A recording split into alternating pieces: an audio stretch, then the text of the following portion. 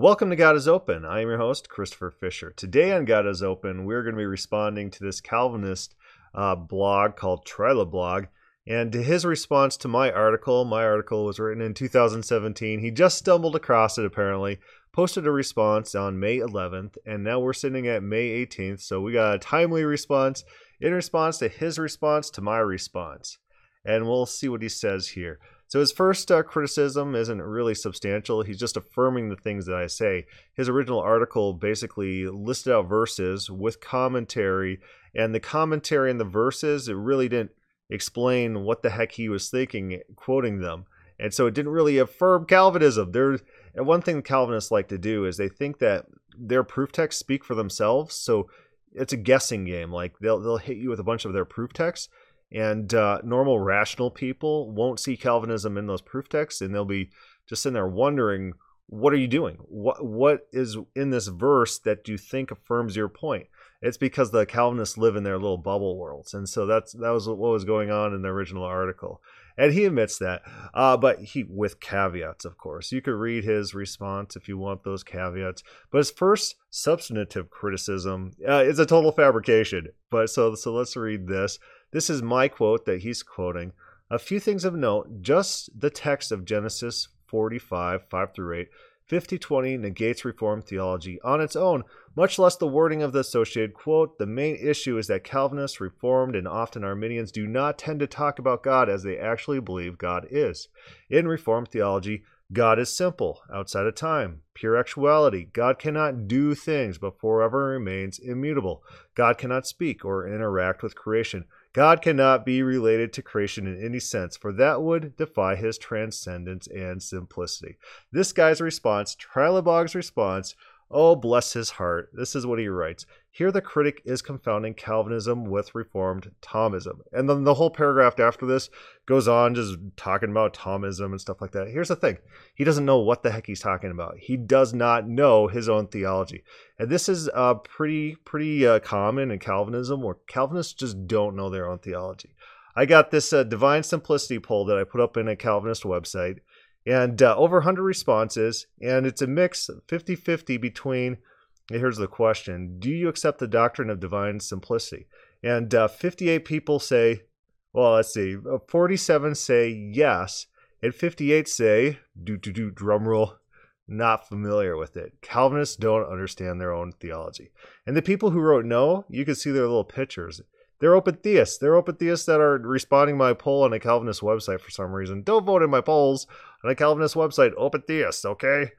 But all the Calvinists, either they've never heard of it and they don't understand it, they're not familiar with it, or they accept it. What are the two? Triloblog is in his own little world where he thinks that it's just perfectly normal and rational not to accept divine simplicity. But he's wrong. He is wrong. One of my favorite Calvinists is James Dolezal. I think I said his name right this time. For once, I could say his name right. And he wrote the book, All That Is in God. He also wrote the book God Without Parts, which is a primary treatise on divine simplicity and the historicity of it. And in his next book, All That Is in God, is fairly new, and it's a lovely book. Go grab that book, read that book, and understand what he's arguing there. In his latest book is these people who are trying to at the same time affirm divine immutability or divine simplicity and then adding emotions to God. They're denying fundamentally divine simplicity. And divine simplicity, he does a historical survey of it. And I've done my own work on divine simplicity. You can find that on the blog, God is Open, under the historical quotes. This is a real thing. This is not a Thomisism thing. This is not just Thomas Aquinas, as this Triloblog thinks. He's ignorant. He doesn't know history. He doesn't know metaphysics. He doesn't know what he's talking about. And here's the conclusion of Dolezal. The doctrine of divine simplicity is among the most fundamental and widely held dogmas of classical Christian theism. It is clearly central to the collective consciousness of historical Christian thought on God. And our Triloblog guy is over here saying that, oh, that's just a Thomistic thing. That's just a Thomas Aquinas. And not everyone believes it. Everyone does. It's classical Christianity. If you deny it, you're denying classical Christianity. And as James Dwezel writes, welcome to theistic mutalism. And he compares you to the open theist. So welcome to open theism. Triloblog Calvinist, you're now an open theist. You believe in theistic mutalism. And God can change. God can change. He's not divinely simple. Fantastic, Triloblog. So you're ignorant of history. So let's also, to just drive this in, to punch this little point a little further, let's see if Calvin himself denied or affirmed divine simplicity. And then after that, we'll start going over various Calvinistic systematic theologians, see what they thought about the issue. So Calvin's writings, you got to understand that Calvin was not a metaphysician. He didn't write metaphysics. So it's not like he has a normal systematic theology in which he says, this is God, these are the attributes of God, these are the definitions of those various attributes, and here's what they mean. Instead, he actually writes about fairly mundane type of things. And then you have to understand his metaphysics are just piled in there. You find references, veiled references, sometimes fairly explicit references to his held metaphysics, but you won't find a treatise on his metaphysics expressly. And so his metaphysics need to be pulled out of other areas where he's not actually talking about metaphysics. And one of those areas which is very telling is his writings on the Trinity, where he defers to Augustine. He was a huge fan of Augustine. He affirmed almost everything Augustine did, and he carries on those traits. But let's talk about some of his writings and his references to divine simplicity in his writings on the Trinity. Here's Calvin. In this one essence are three persons, yet so that neither is there a triple God, nor is the simple essence of God divided. Moving on. For the essence of God, being simple and undivided and contained in himself entire, in full perfection, without partition or diminution, it is improper, nay, ridiculous to call it his express image. This is what he believes, that God is pure simplicity. God has no parts. God has no moving, no potentiality, nothing that can move or diminish God. This is classical theism, and Calvin admits to it. Calvin adheres to divine simplicity. Triloblog does not. He doesn't know his own metaphysics. Fantastic. So one of my other polls that I did in this Calvinist webpage was, who's your favorite systematic theologian? And let's start going through these people one by one. Louis Berkhof. Let's pull Louis Berkhof up and see if he believed in divine simplicity. Here he is. When we speak of the simplicity of God, we use the term to describe the state or quality of being simple, the condition of being free from division into parts and therefore from compositeness.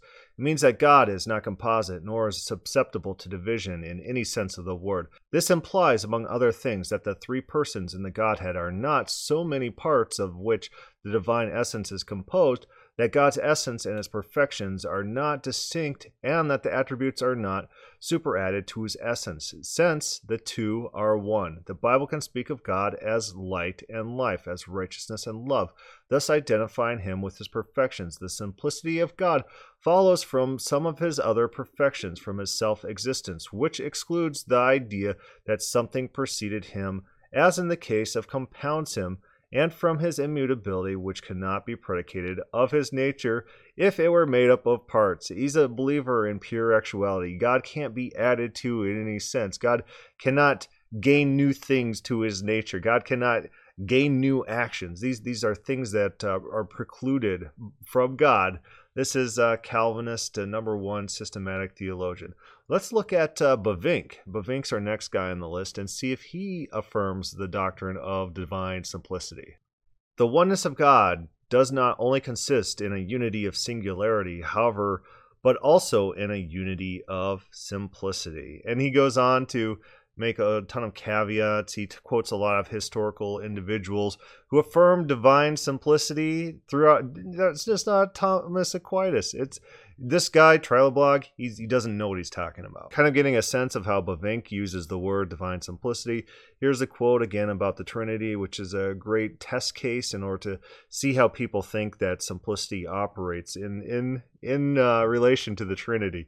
He writes this: now that the divine being is not composed of three persons, nor is each person composed of a being and personal attributes of that person, but of one uncompounded, simple, being exists in three persons. Every person or personal attribute is not distinguishable in respect of essence, but only in respect of reason. Every personal attribute is indeed a real relation, quotes around that, but adds nothing real to the essence. The personal attributes do not make up, but only distinguish the persons.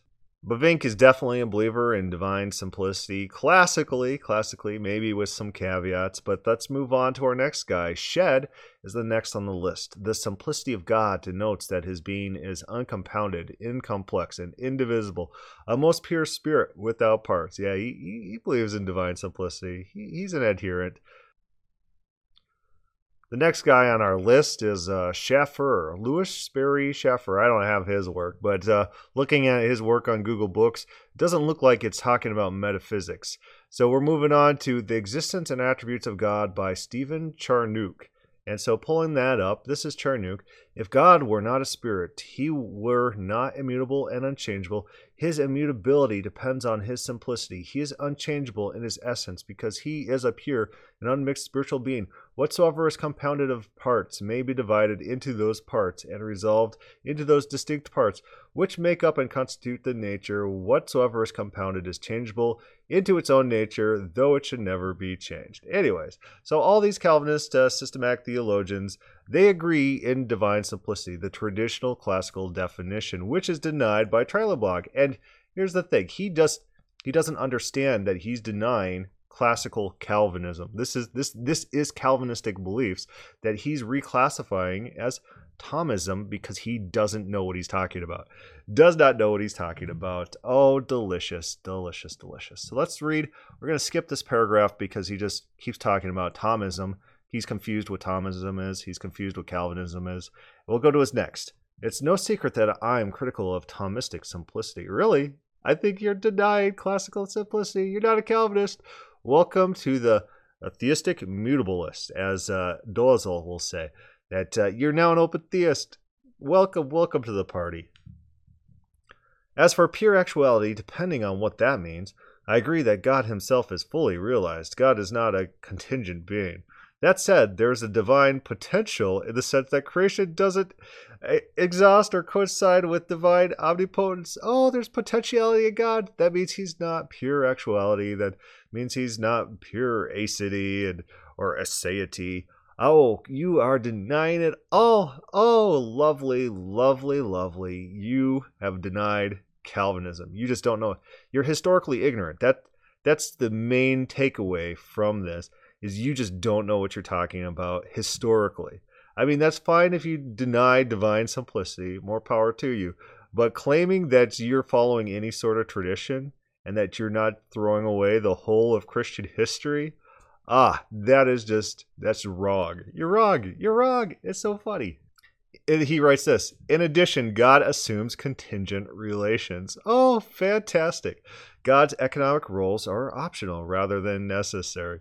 Oh, I'm glad you say so. Welcome to the party. You're now an open theist. You have denied Calvinism. Congratulations. Welcome to open theism. Trilobog, you're our latest adherent. We should be linking to you as an open theist because that's what you are. Anyways, that's it for this mini-sode for today. I just thought it was funny that this guy doesn't know his own metaphysics, his own theological history, and he's just ignorant, and he basks in it. He thinks he uses words he doesn't understand. He doesn't know what he's talking about.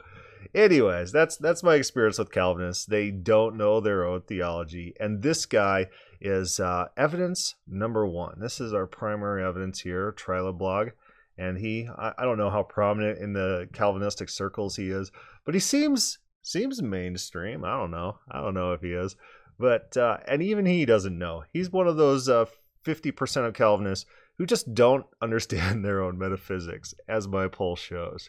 He's not the other 50% who affirm divine simplicity. And he's probably one of those two open theists who say no to divine simplicity. Welcome to open theism, buddy. Welcome. Anyways, leave a comment, start a thread on God is Open Facebook page. Thank you for listening.